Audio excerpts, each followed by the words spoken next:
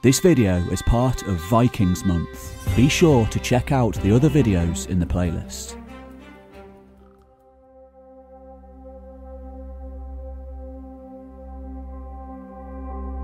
London, home to some 20 million people. Land of craft beer, business, modernity, still growing every day. It's hard to imagine this place before the skyscrapers, the underground, before the urban sprawl kicked in. Yet, long ago, there was a time before all of this took hold.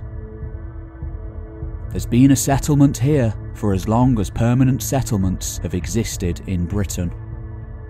A strategically important crossroads on the River Thames, the great waterway which cuts a swathe through southern Britain. These same waters that still bring people into the city today have done so since at least Neolithic times. Perhaps some of the relatives of those who built Stonehenge, not too far away. Later, this was a home to Bronze Age pastoralists, a fortress of the Celts, and finally, the Romans, their special talent always being to build on the foundations of those who came before.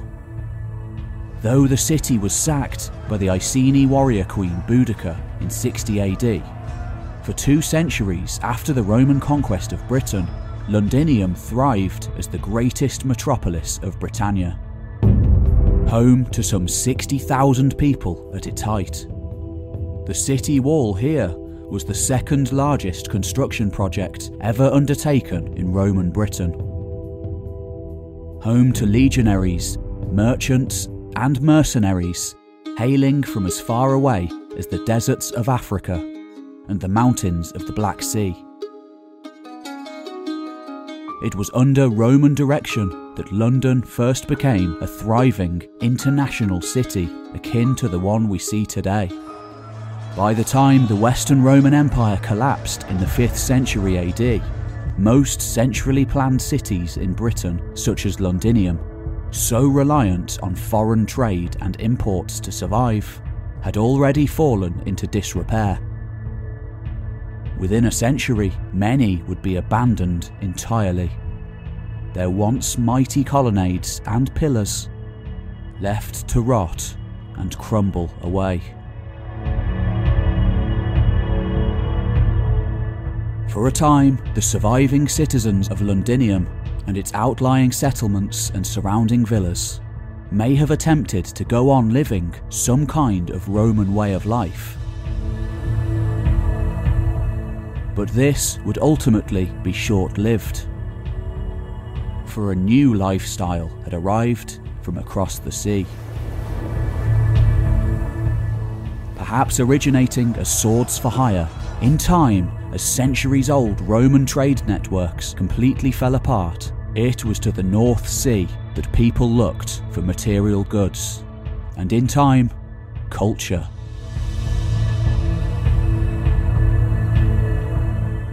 By the latter 6th century, the huge Roman buildings at Londinium had already fallen into ruin so much, and the culture shifted away from the classical world so completely that only the most learned in society recalled the histories of those who had built them. For the majority of people living in close proximity to the ruins, those mighty buildings could only have been built by giants.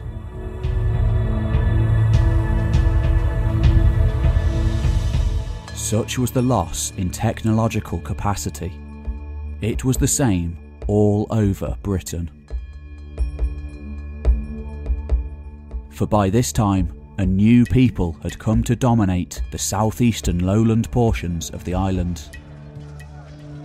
A people originating in the federati of the latter Roman Empire, as much as the boggy woodlands of northern Germany. We know them as the Anglo-Saxons. And though they possessed a rich culture, steeped in the world of the migration period, these early Anglo-Saxons had no knowledge nor expertise of building in stone. Of course, the London area would soon be populated once more.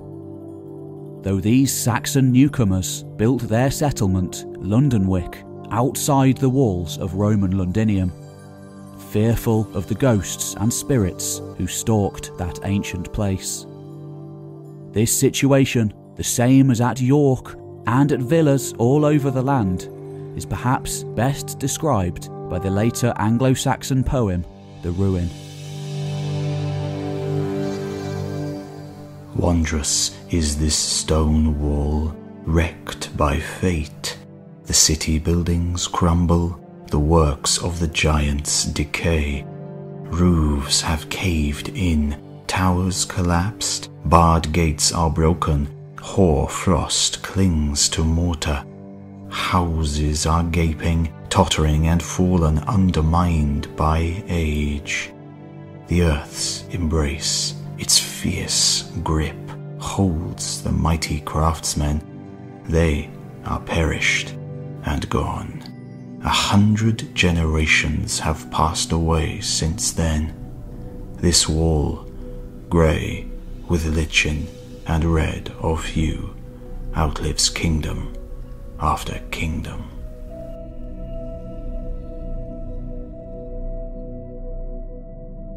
This episode of History Time is sponsored by CuriosityStream, a subscription-based streaming service that offers thousands of documentaries and non-fiction titles from some of the world's best filmmakers, including exclusive originals you can't find anywhere else.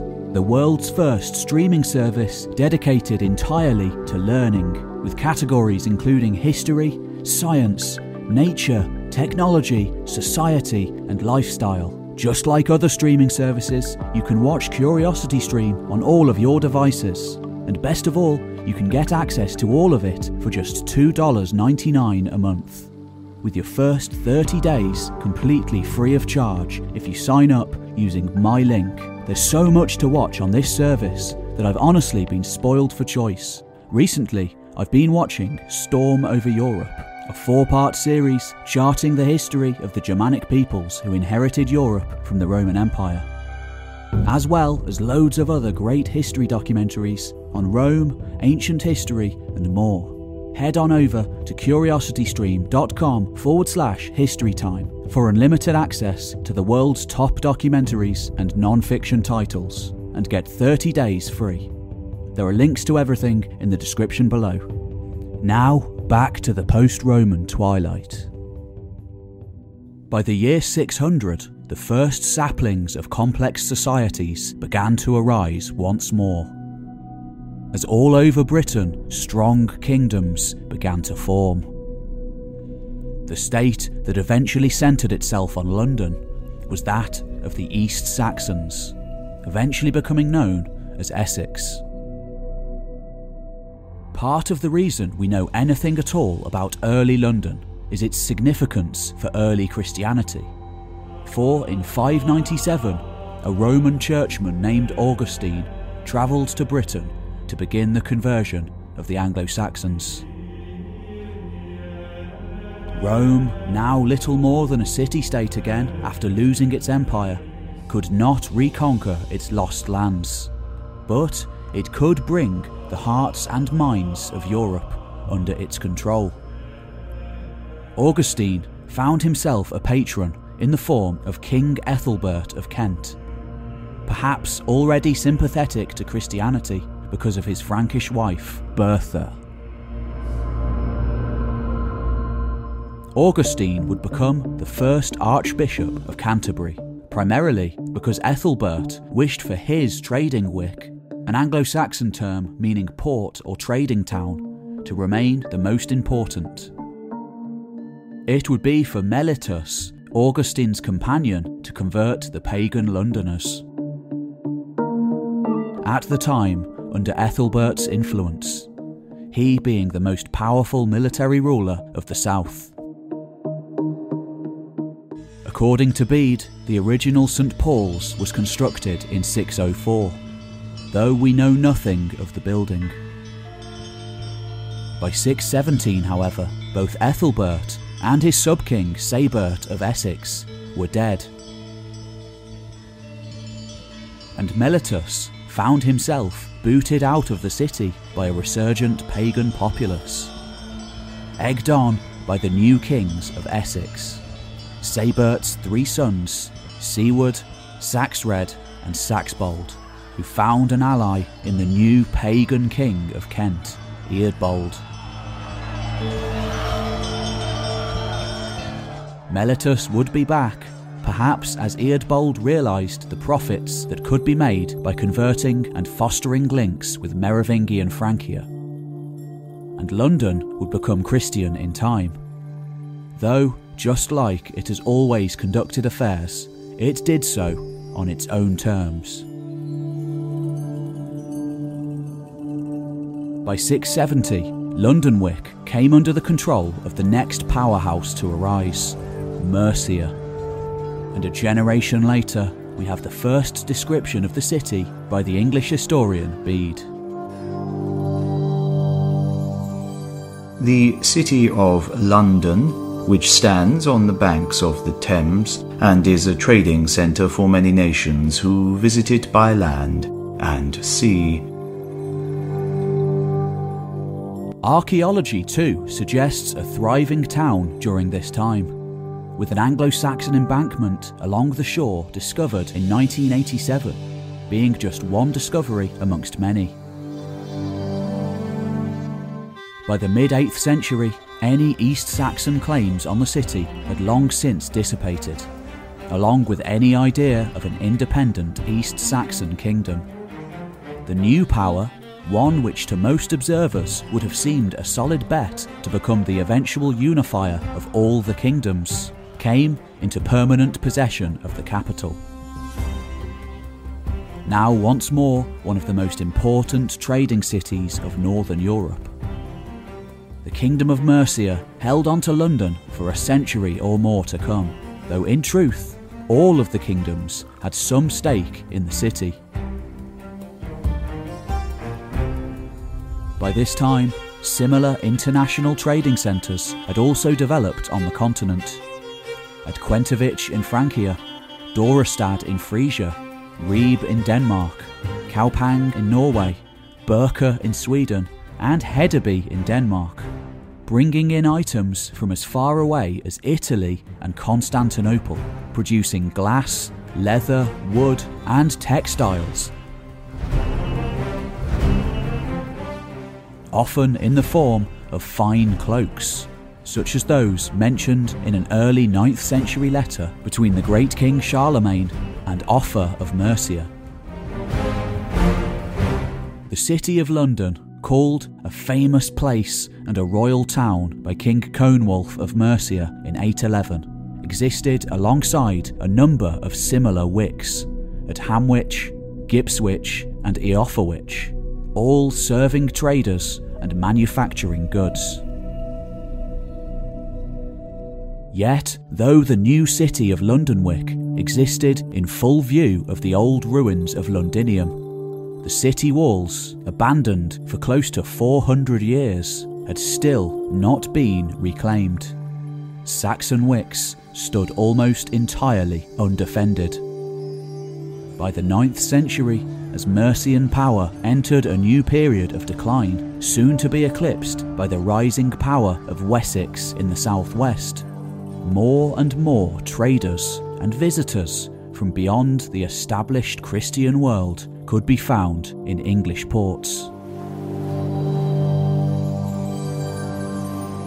By the time of the Great Heathen Army in 865, Scandinavians were no strangers to English ports. They'd probably been visiting wicks first as traders and sailors since the mid-8th century, maybe for much longer. After all, the Anglo-Saxons had first sprung from Denmark and northern Germany just a few centuries earlier, and still spoke a mutually intelligible tongue. For centuries, in fact, after the collapse of the Western Roman Empire, the material culture of Britain's eastern seaboard remains near indiscernible at times from that of southern Scandinavia and the German coastline. with helmets such as that found at Sutton Hoo being extremely reminiscent of similar ones at Vendel in Sweden from the same time.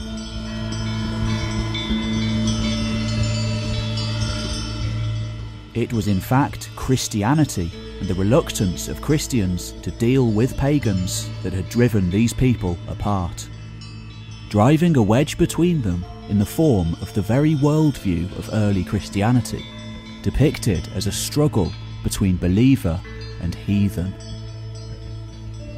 A struggle which demanded the old pagan ways be pushed into oblivion.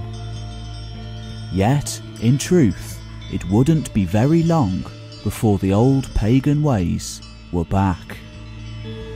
Eventually, by the 8th century, a shipping technology within Scandinavia improved, allowing for longer trade missions, Scandinavian familiarity with English ports, or at least the second-hand stories heard from relatives or acquaintances would have spurred on raids.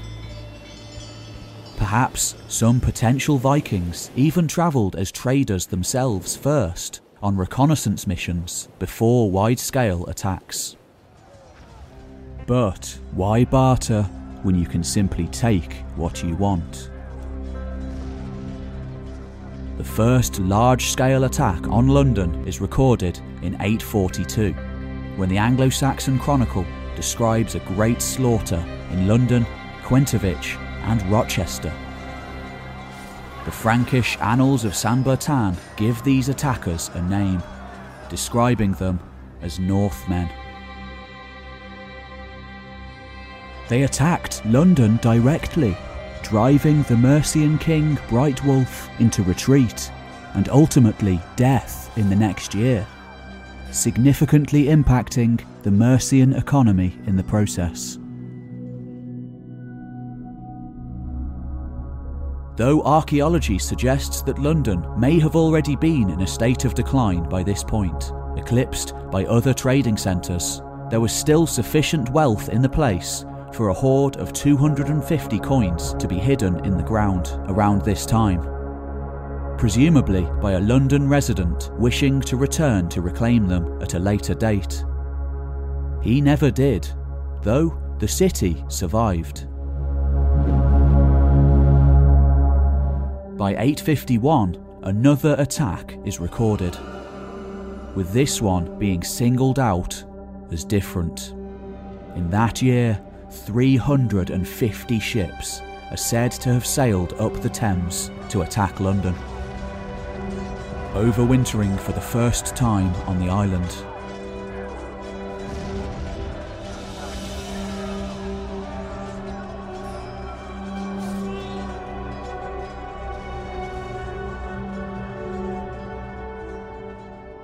Interestingly, this attack was directed not against Londonwick, but London Burh, another Saxon term meaning fortification, suggesting that the Londoners may have finally set aside their old superstitions to live amongst the ghosts of the old world, primarily for protection, if not for anything else.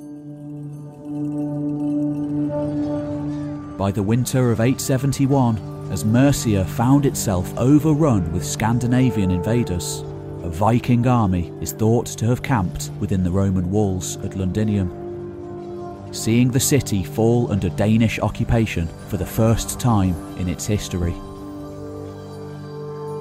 During the later 870s and early 880s, technically the city was under the control of King Ceolwulf of Mercia, though he was a puppet king, and in reality the city was probably ruled by Danes.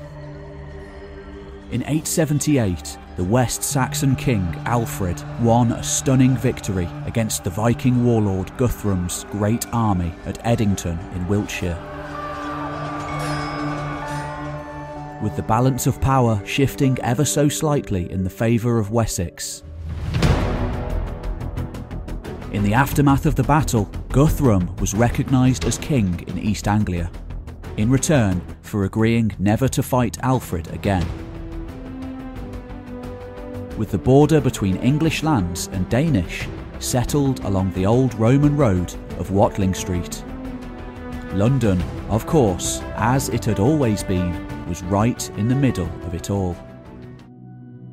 We get just brief snippets of information from the written record during this time, with only a few brief mentions of London. In 883, the Anglo-Saxon Chronicle records that Alfred's forces encamped against the hordes at London, perhaps suggesting a siege, though the details remain lost. By 886, a formal ceremony undertaken by Alfred restored the city of Londonburh, and the old Roman city, rather than the Saxon Wick, became the main site of population. The city now becoming known as Londonburh, marking the beginning of the City of London.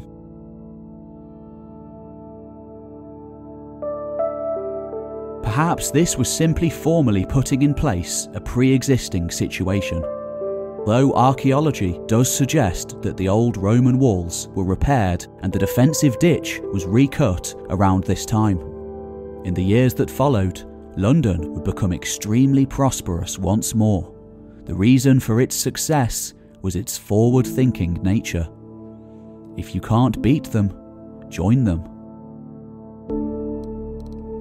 This was the place where Kentishmen, East Saxon, West Saxon, Mercian and East Anglian met, not to mention Northumbrian, Scandinavian, Frisian, Briton, Frank, German and Irishman, a true melting pot. Rather than being referred to by their ethnic origins, Londoners increasingly began to be known as stronghold dwellers.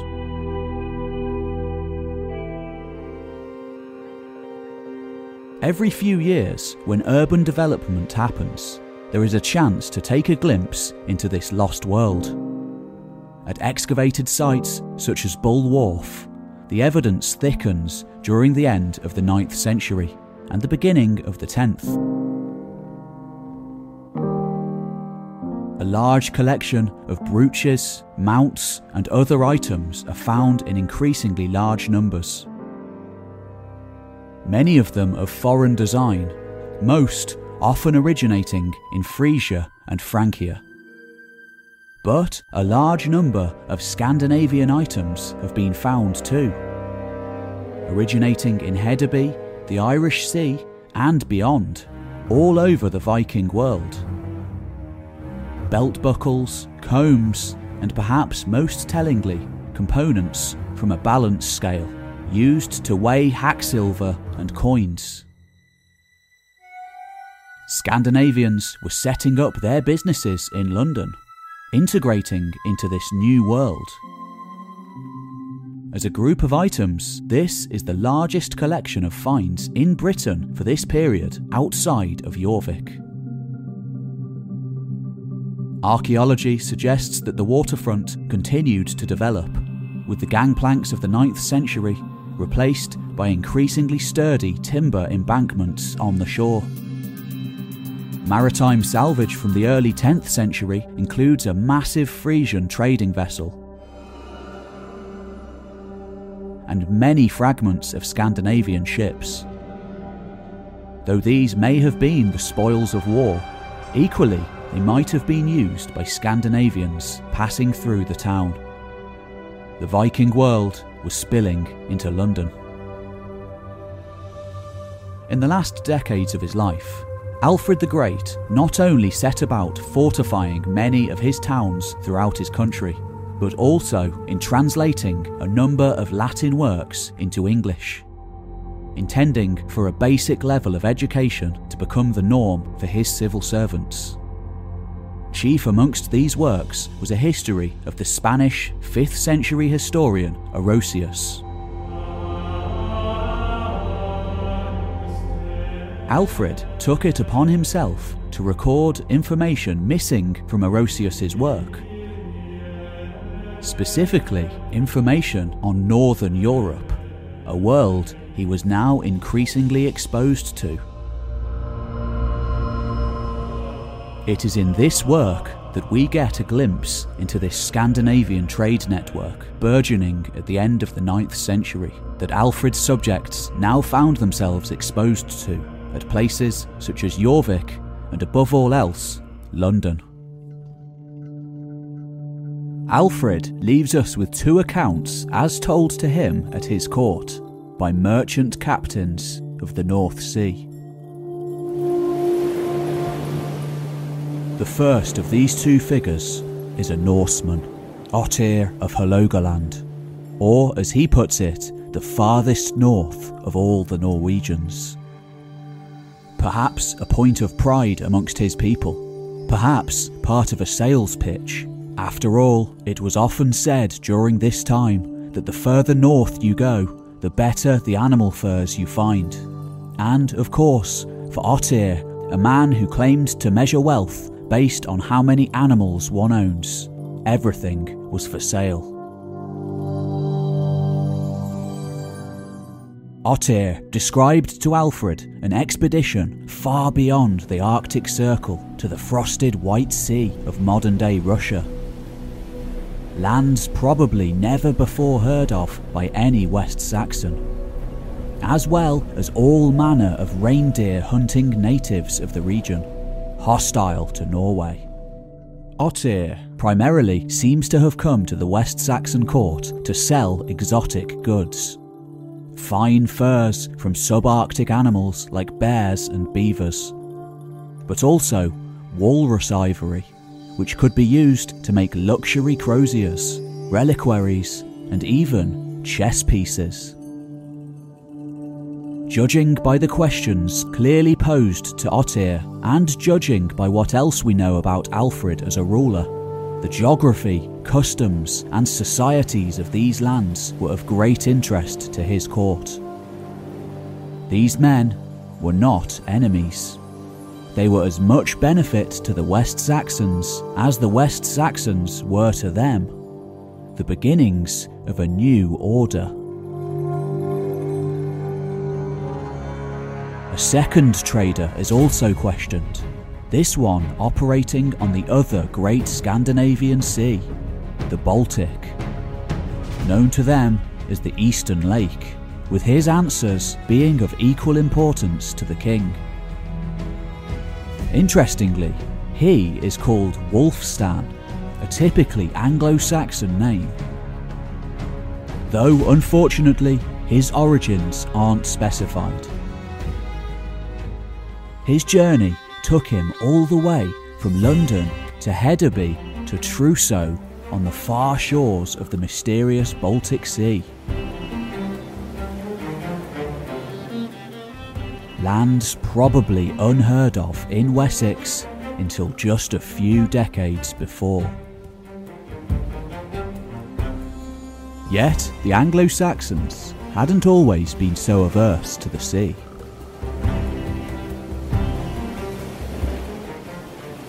From as early as the 2nd and 3rd centuries AD, the ancestors of those Anglo-Saxon migrants who eventually formed the elites of the early English kingdoms had regularly travelled over the North Sea from their original homelands on the northern coastline of modern-day Germany, at first to raid the rich coastal regions of the Roman Empire, becoming feared pirates alongside their Frankish cousins, whose Merovingian descendants claimed descent from a sea god, perhaps a half-remembered nod to this sea-born heritage.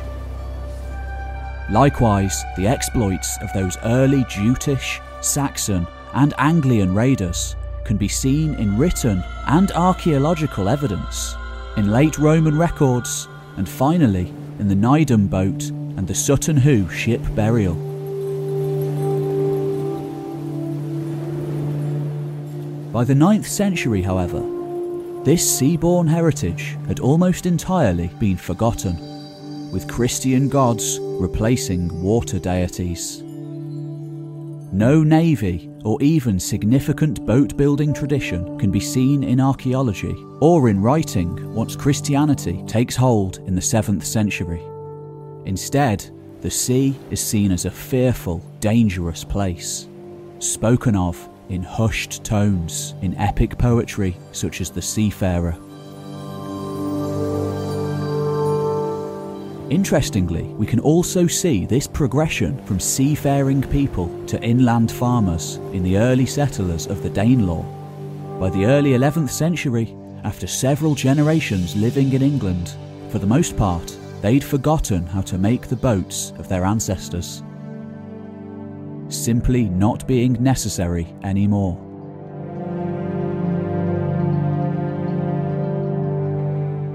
It is only with the arrival of those Danes in the 9th century that we see evidence of Anglo-Saxons once more looking to the sea, with Alfred having a fleet of warships constructed, with mixed results. At first, because they had no other choice, but later, because of opportunity. Though we can't know for certain, Wulfstan and Ottir probably didn't travel on longships. Not as we typically know them anyway. The ships they travelled on, often called canars, were custom built for carrying cargo, not soldiers. It was on vessels like these that soon enough a new integrated trading system on the North Sea would be built, with not just Scandinavians invited. Many ships of this type have been found from all over the Scandinavian world. One such reconstruction of the Skolderev III, known as the Ror's Edge, proved it would be a good vessel for the Straits of Kattegat and the Baltic, the path trodden by Wulfstan and merchants before him from the Bronze Age to the Migration period.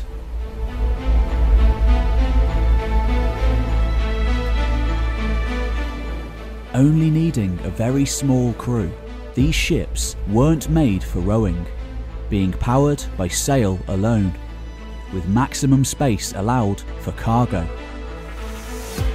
The heaviest of them being able to carry 60 tons or more. Of course, a merchant's job could pay extremely well. Luxury items such as those sold by Ottir were especially prized by the Anglo-Saxon nobility. But, as we know, the job came with huge risks too, for these were pirate seas. Many must have been the trader who ended up oarsman on a slaving vessel.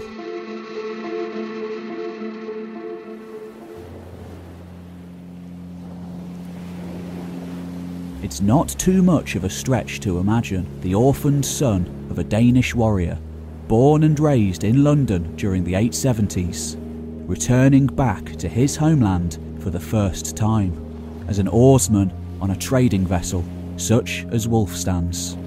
Let us follow one such journey into the North Sea.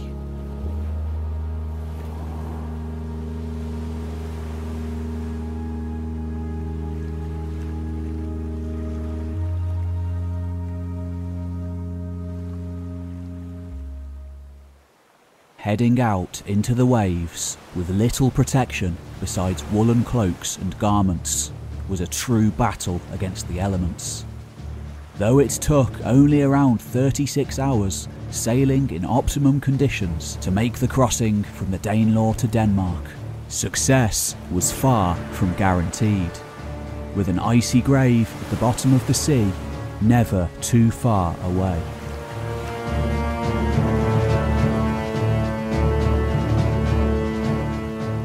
Being a North Sea trader was not a career for the faint of heart, but it could pay extremely well, and on a good enough vessel with a skilled navigator following the current and prevailing winds at their back, excellent speed could be made. We know that fine cloaks and garments were regularly exported out of Britain during this time, likely along with all manner of other goods. It was on the return journey, however, where the real money could be made. With the import of exotic goods from lands far away. The crossing from Kent to Francia, for example, could be made in less than a day.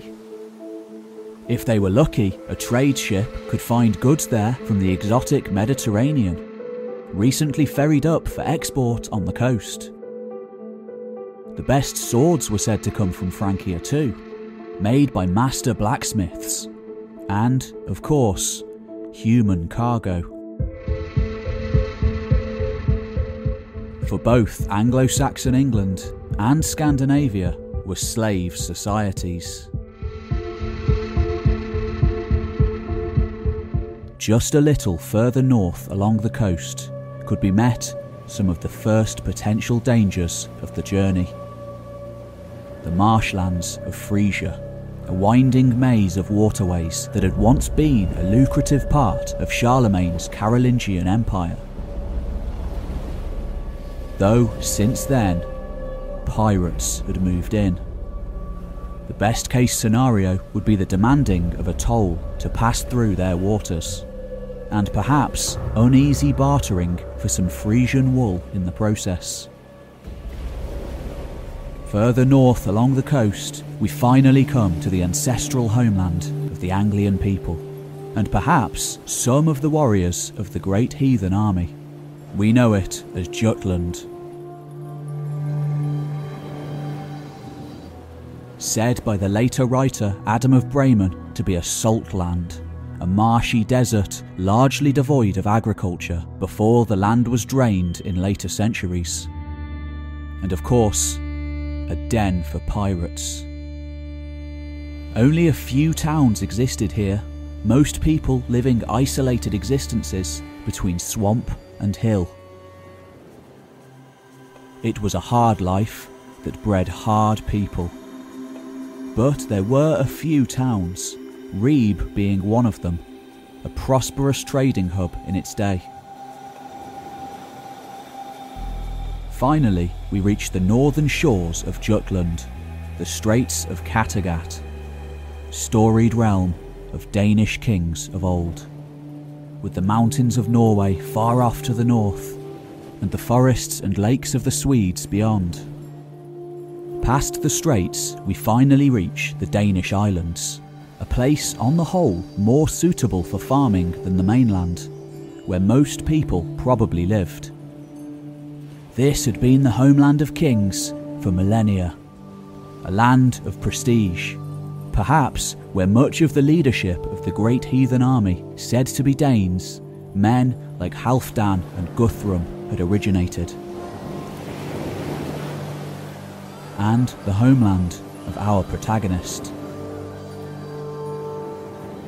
Perhaps more tolls would be paid here to pass through the lands of local kings, some no doubt claiming descent from storied heroes of the migration period and before. Yet, if our protagonist thinks he's reached the end of his journey, he has another thing coming. Wulfstan can't afford to lose a crew member, not before finishing the journey at any rate. Moving further southwards, we pull into the place where the real journey will begin. Hedeby, metropolis of the north. Situated on the impressive Danevirke fortifications along Jutland's southern edge. The place where wealth pours in from as far away as Central Asia and Northern Africa. Coins were even minted here from around this time, the first in Scandinavia, perhaps inspired by contacts with Francia and Britain. Yet with their own twist too, containing pagan symbolism, ships and references to the Norse gods. Huge canals from the North Atlantic colonies can be seen unloading here on jetties. Hardy Norwegians and Icelanders aboard, along with Baltic merchants wearing brightly coloured tunics and a dizzying array of sights and smells. Wulfstan explains that this is the last friendly port for at least a week to come. If all goes to plan, the coming journey will almost entirely be made in sight of land. The voyage itself should be relatively easy, yet Wulfstan insists on travelling for 7 days and 7 nights without a break, taking it in turns to sail. By comparison, Ottir made landfall every night, crawling along the coast day by day down from northern Norway. But he was a respected nobleman from Hålogaland, sailing through friendly waters,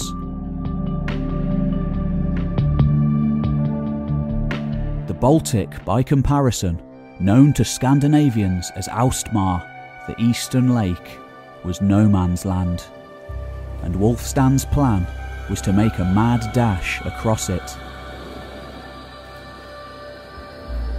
Entering the Baltic, a forested land of haunting beauty stretches out to the north.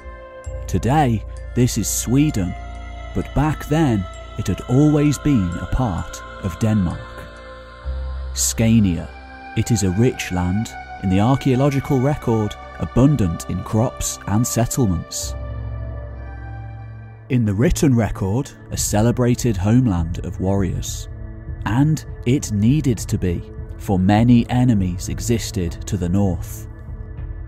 Out there, in dense primordial woodland, lived the Geats, homeland of Beowulf. And beyond them, far to the north, on the shores of Lake Mälaren, the realm of the Swedes. The wars once fought between these two peoples were many, though today they remain almost entirely unrecorded, lost to myth and legend. Though, of course, few people would have seriously considered journeying overland through that unforgiving terrain. Instead, the preferred mode of transport was always by boat, and the Swedes were masters of this form of transport. Remote the core of Swedish lands may seem, yet as wary travellers pass further into the Baltic, they find many islands, almost all of them populated by Swedes in one form or another. The southern shore of the sea is arguably even more of a mystery, mostly populated by Slavic peoples such as Wends and Poles, many seeming to have more in common with Scandinavia than the European world to the south. Evidence of similar shipbuilding traditions and material culture having been found all along these coasts. Since the Bronze Age, traders had bartered their wares on this sea, ferrying up salt from Poland along with lumber, wood tar, flax, hemp and furs. Traffic that would carry on for centuries to come. Further still, at the far end of the Baltic, existed an even more mysterious group of peoples, the Balts, and curiously, a trading centre that Wulfstan names Trousseau.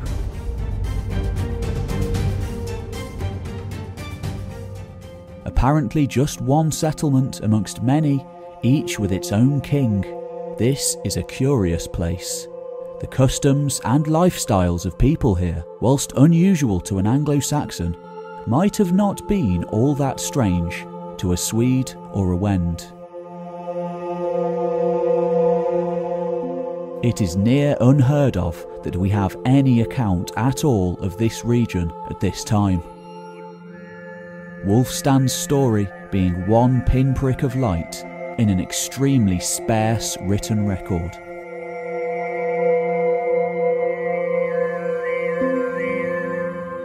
He describes to Alfred elaborate funerary traditions and other customs not too dissimilar to those held by other peoples around the shores of the Baltic, but distinct enough to be worthy of note. Such as the curious tradition of keeping bodies above ground for quite some time after death, sounding rather similar to traditions held by pre-Bronze Age Neolithic peoples of Europe. These were Slavic and Baltic pre-literate people, followers of pagan gods of old.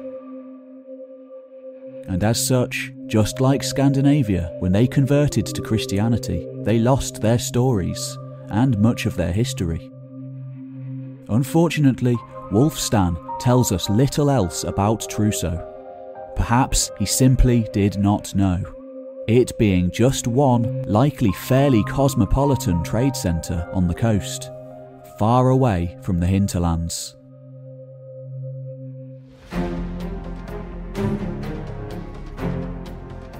Before long, it's time to journey back to Hedeby.